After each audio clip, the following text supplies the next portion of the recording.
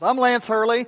It is my pleasure to be here with you at Westridge, and what an honor and privilege to be with you today. Hey, I thought I'd start today with an experience I had last summer. It was the 4th of July.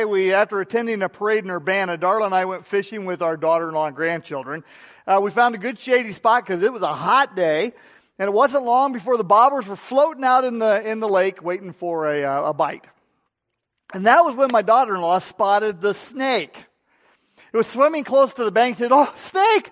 And sure enough, it was right there. And I started poking at it with my rod because that's what I do. And I tried to scare it away, just trying to mess around with it a little bit. The snake was very persistent, as snakes are sometimes. It would hide for a couple of minutes, then it would come back up. And this was a cool snake because it would stick its head up out of the water and look at you. It was really strange, really kind of strange. Very persistent. I thought it was kind of fun. Darla and Crystal, my daughter-in-law, not so much. Now, my grandson, who was 5 at the time, declared that it was an Egyptian viper. And I said, "No, it's not an Egyptian viper." He told Grandpa, "I know it's not an Egyptian viper." And that's when he said, "What is it?" I said, "I don't know, but I know what it isn't." Okay? So I scared it away. At least I thought it did. And the fish started biting. So we were catching little panfish, about that big. And Darla caught a fish. And she started reeling on. She said, "The snake!" And I looked down, and the snake had about half of her fish in its mouth. And I said, reel him in. Because that's what you do, right? Okay. And she did. And that's when it happened.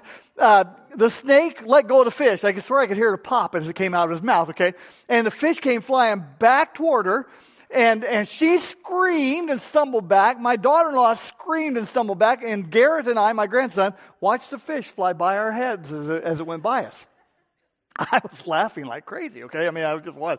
My wife does not scream, except for mice, and now I've learned flying snakes. Okay, those two things. My Crystal's response was, "I guess snakes in water do kind of creep me out." And Darla said, "I screamed because I thought the snake was flying toward me." Well, I went online the next day, see if I could find out what kind of snake it was, and it was either a brown-banded water snake or a water moccasin, also known as a cottonmouth, which is poisonous. So I asked Darla, I said, "So when it was flying toward you with its mouth open, was it white?" And she said, "Stop it." Okay. Now, I tell you that story is a setup for the topic we're going to be exploring today. Now, we're continuing our Summer Trail Mix series, where we're looking at short verses in the Bible that speak to a variety of issues and things that we will encounter on the journey of life. So, in this story, we have fishing, which involves lures. We have a snake, which is very symbolic to the topic we're going to be looking at. So let's look at 1 Corinthians 10:13. Here's what it says.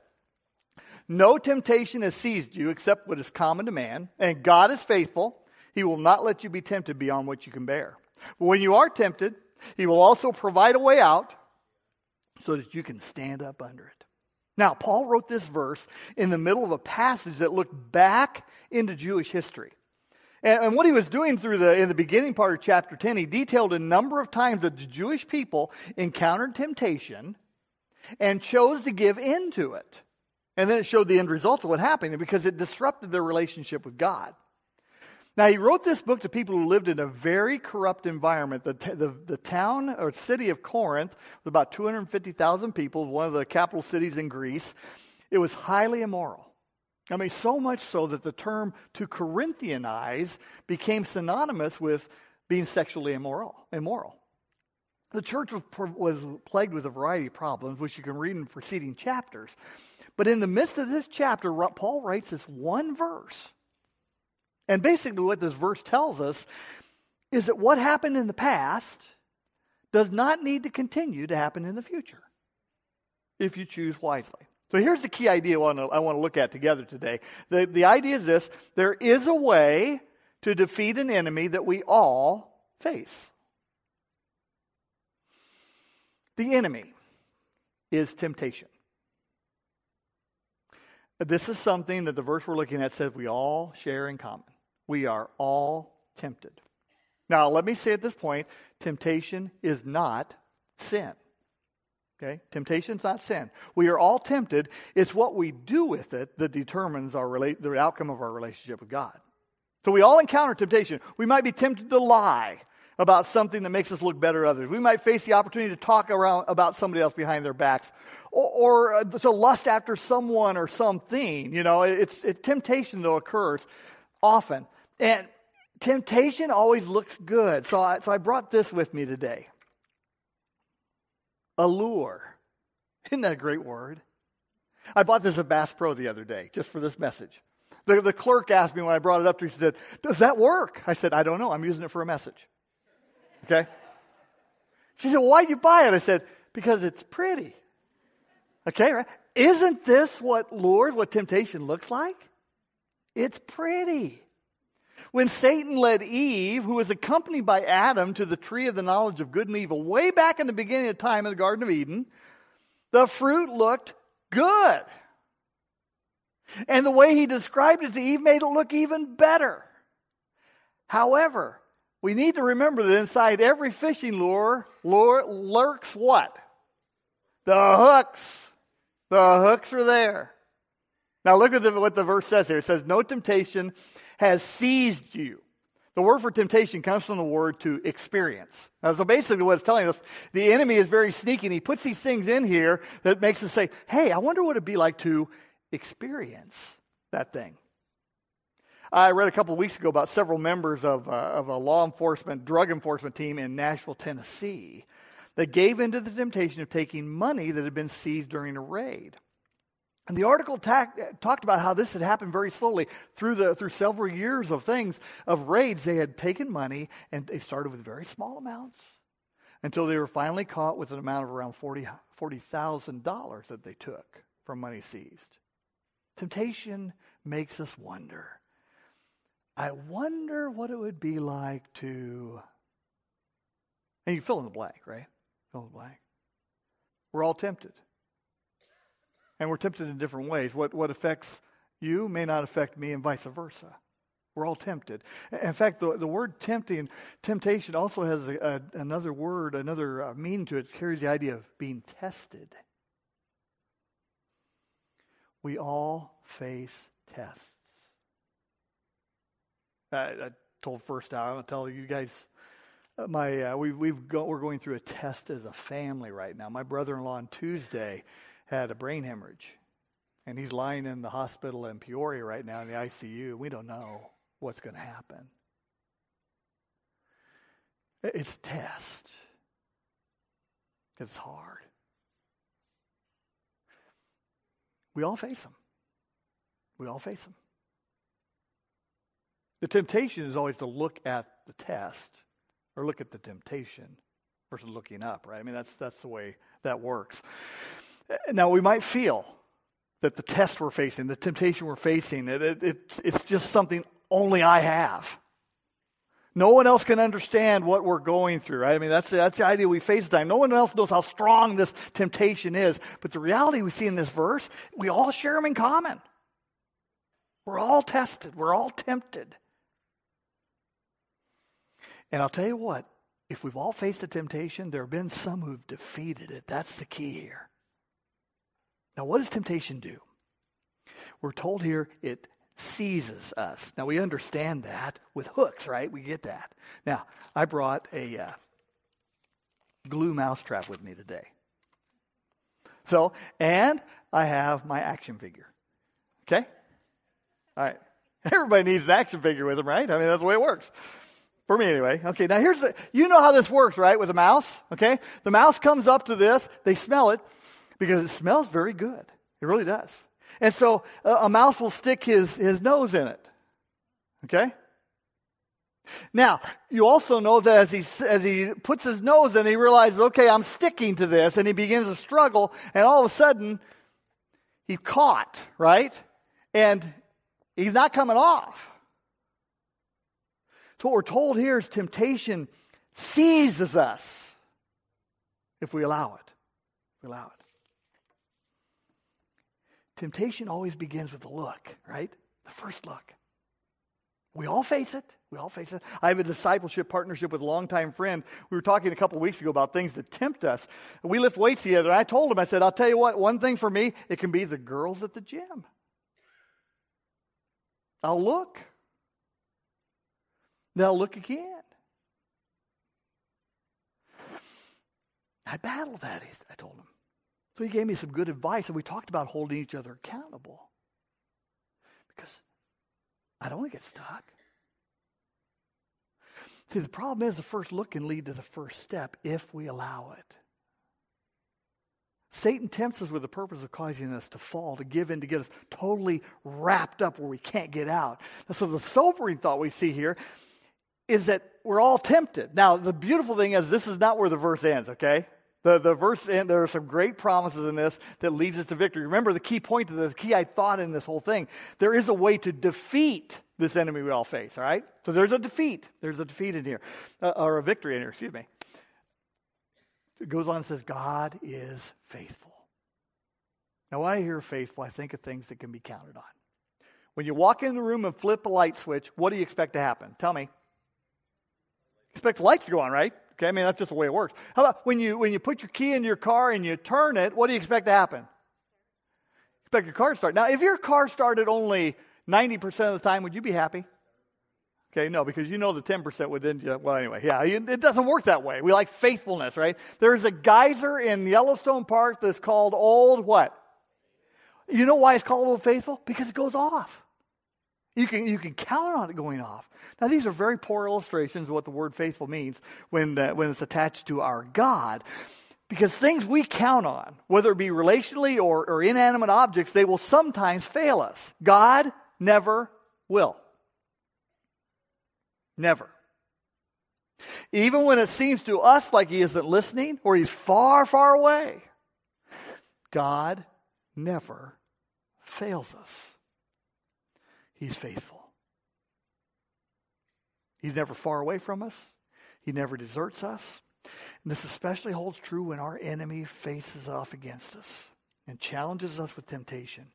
No temptation to seize you except what is common man, and God is faithful. So what can we count on? Here's the promise. He will never let you be tempted beyond what you can bear. So if we're tested, if we're tempted, we know we can stand up under it. I find comfort in this. I know that nothing that's trying to lure my attention or focus is going to take me down if I don't give in to it. Even when it may feel like temptation is so strong, I don't need to listen to the temptation. I need to listen to the Father because he's saying, no, come on. I've told you.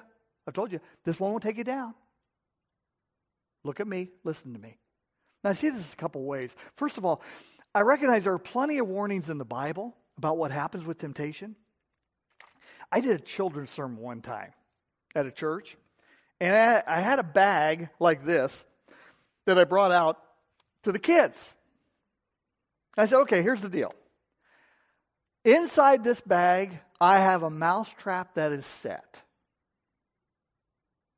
And I said, who wants to put their hand in it? And one of the boys goes, I said, okay, Amor, hang on here. I told you there's a mouse trap inside here that's set. Why in the world would you want to put your hand inside of it? I don't know. Well, he was 10, I think. I don't know. Maybe you don't have one in there. I said, okay, well, let me show you something. And I did this. And his eyes got real big. Here's the deal. God warns us in the Bible of things that are going to trap us, right? We need to listen. We need to listen to him. And not run through the warning signs, right? The promise here, if we listen, any temptation we face is not going to be stronger than we are. Now, it may be stronger than me personally, but it's not going to be stronger than me and the Spirit working inside of me. Never. Now, question is, does this work? Okay, let me give you this instance. I was heading inside the other day when I fell up the stairs. Okay, anybody else fall upstairs? Yeah, I do. Anyway, so I fall up the stairs. I landed on my arm, and immediately my head said, hey, this would be a perfect time to let a swear word or two go. Right? Now, I told you before, swearing was a habit that after reading about self-control, that I realized, okay, I need to work on. So my head thought it. But the Spirit said to me, you don't need to say anything. You're fine. So I didn't. I listened to the warning. Now, I did close the door rather vigorously because I'm working at one thing at a time, okay? But the temptation to fall into old behavior was blocked this time. I love that. Now, I don't do that all the time. A lot of times I just give in, right? Okay? I have different areas of life to grow on, to work on. But the promise is, with the Father protecting me, I can defeat temptation. I don't have to give in to it. Now, secondly, we can learn from past experiences and the experiences of others what happens with the end result of temptation. So we don't want to go down that road because we see what happens. James 1 says this, when tempted, no one should say, God is tempting me. For God cannot be tempted by evil, nor does he tempt anyone. But each one is tempted when by his own evil desire he is dragged away and enticed. After desire is conceived, it gives birth to sin. And sin, when it is full grown, gives birth to death. We need to remember every temptation, no matter how good it may look, has a hook buried inside of it. And when we see the end results of giving in, it should sober us up to realize, I don't want to go down that road. I was hunting wild turkey last year when I saw temptation in action right in front of me. It took the form of this beautiful lady right here. I had my decoy set up out in the field, and after calling very seductively, I saw a gobbler come out from the woods way across the field. He just was a little blur, a little blob out in the field. And I saw him stick his head up, and I began calling a little more seductively, and all of a sudden, he saw her. And he said, I need some companionship. And he began to make his way toward me across the field. I was hunting with my brother-in-law, and I was telling him what was going on because he was up against the fence, and I could see the gobbler coming toward us. I said, okay, he's about 150 yards out. He's coming. Just keep purring, keep purring. So the gobbler, he just kept walking toward the decoy. And he's coming down a fence line toward us, and I knew what he was going to do. And I had in my mind how he was going to taste. Okay? And that's when I noticed him begin to display the behavior that I sometimes have seen him display, because he knew something wasn't right. Here's the deal. When gobblers gobble, the hens go to them, typically. And my hen was just standing there. Well, she looks good, but she wasn't being very responsive to him, okay? He ducked behind a tree about 50 yards away, and that's the last I saw of him. Now, I could almost have told the story of the way temptation brings you into the range of a 12 gauge, but I can't, okay? Because I think this is a perfect illustration of the final promise we get in this passage here. When it comes to the enemy we're facing, the promise is of escape. Because Paul concludes this verse, he says this, when you are tempted, he will also provide a way out so you can stand up under it. So not only are we given the assurance that we'll never face more than what we can handle, we're also promised an escape route if we'll look for it. Now, I have some pictures of escape hatches here behind me. Here's a definition. A hatch providing an emergency exit from an enclosed space. My definition, it's a way out. Now, you ever feel like temptation is crowding in on you? I have no other choice than to give in to this. Well, if that's the way you feel, it's not right. It's not true. We need to look for the way out. Because God promises there is a way out. I heard a minister talking about this, the word escape. It literally means to step out. So instead of stepping into a dangerous situation, we just step out away from it. And this is exactly what the turkey did to me. Exactly. He knew something wasn't right with the setup in front of him. So instead of being curious, saying, I think I need to go check this hen out and see why she's not moving, he ran away. And he survived. We have an enemy who seeks to use temptation to pull our attention away from the Father, to put us into dangerous situations that will disrupt our relationship with the Father.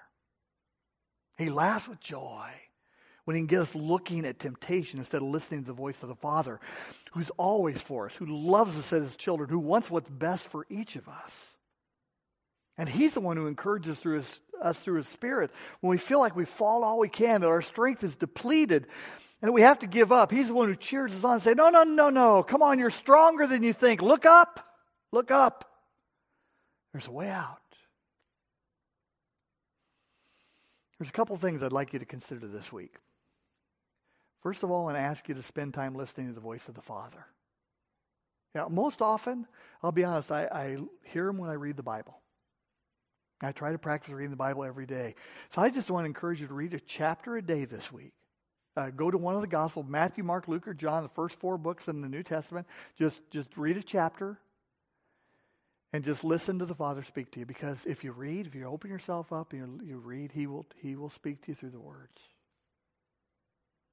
Secondly, I know temptation is going to come your way this week because I know it's going to come my way. And I don't know what form it's going to take, but I'll tell you what, as you read the Bible, it really should help you gain a better early warning system. Because when we put the Bible into our lives regularly, we're going to more quickly recognize things that are coming our way that don't look quite right. And when those things come, we can step away instead of stepping into. And that's the third thing I want to ask you to do. If warning bells go off, don't ask questions. Don't wait to see how close you can get to the danger. Don't hesitate. Run. Run away. Because you don't want the hooks in. You don't want the hooks in. Look away from temptation and find the escape hatch because it's there. It's a promise. It's a promise. Now, folks, I know we fall to temptation. I fall to temptation. That's why I love remembering and knowing the grace of the Father, because He gives us grace.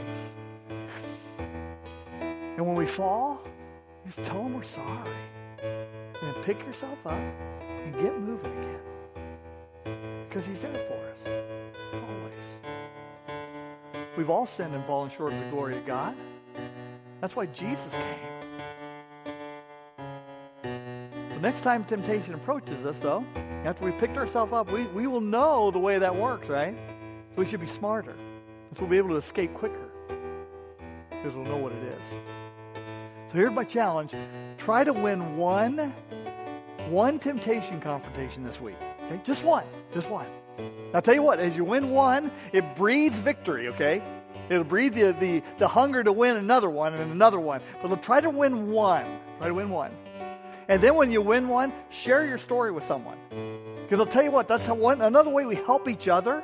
Because as we share those stories of victory, other people realize, hey, maybe I can win one too.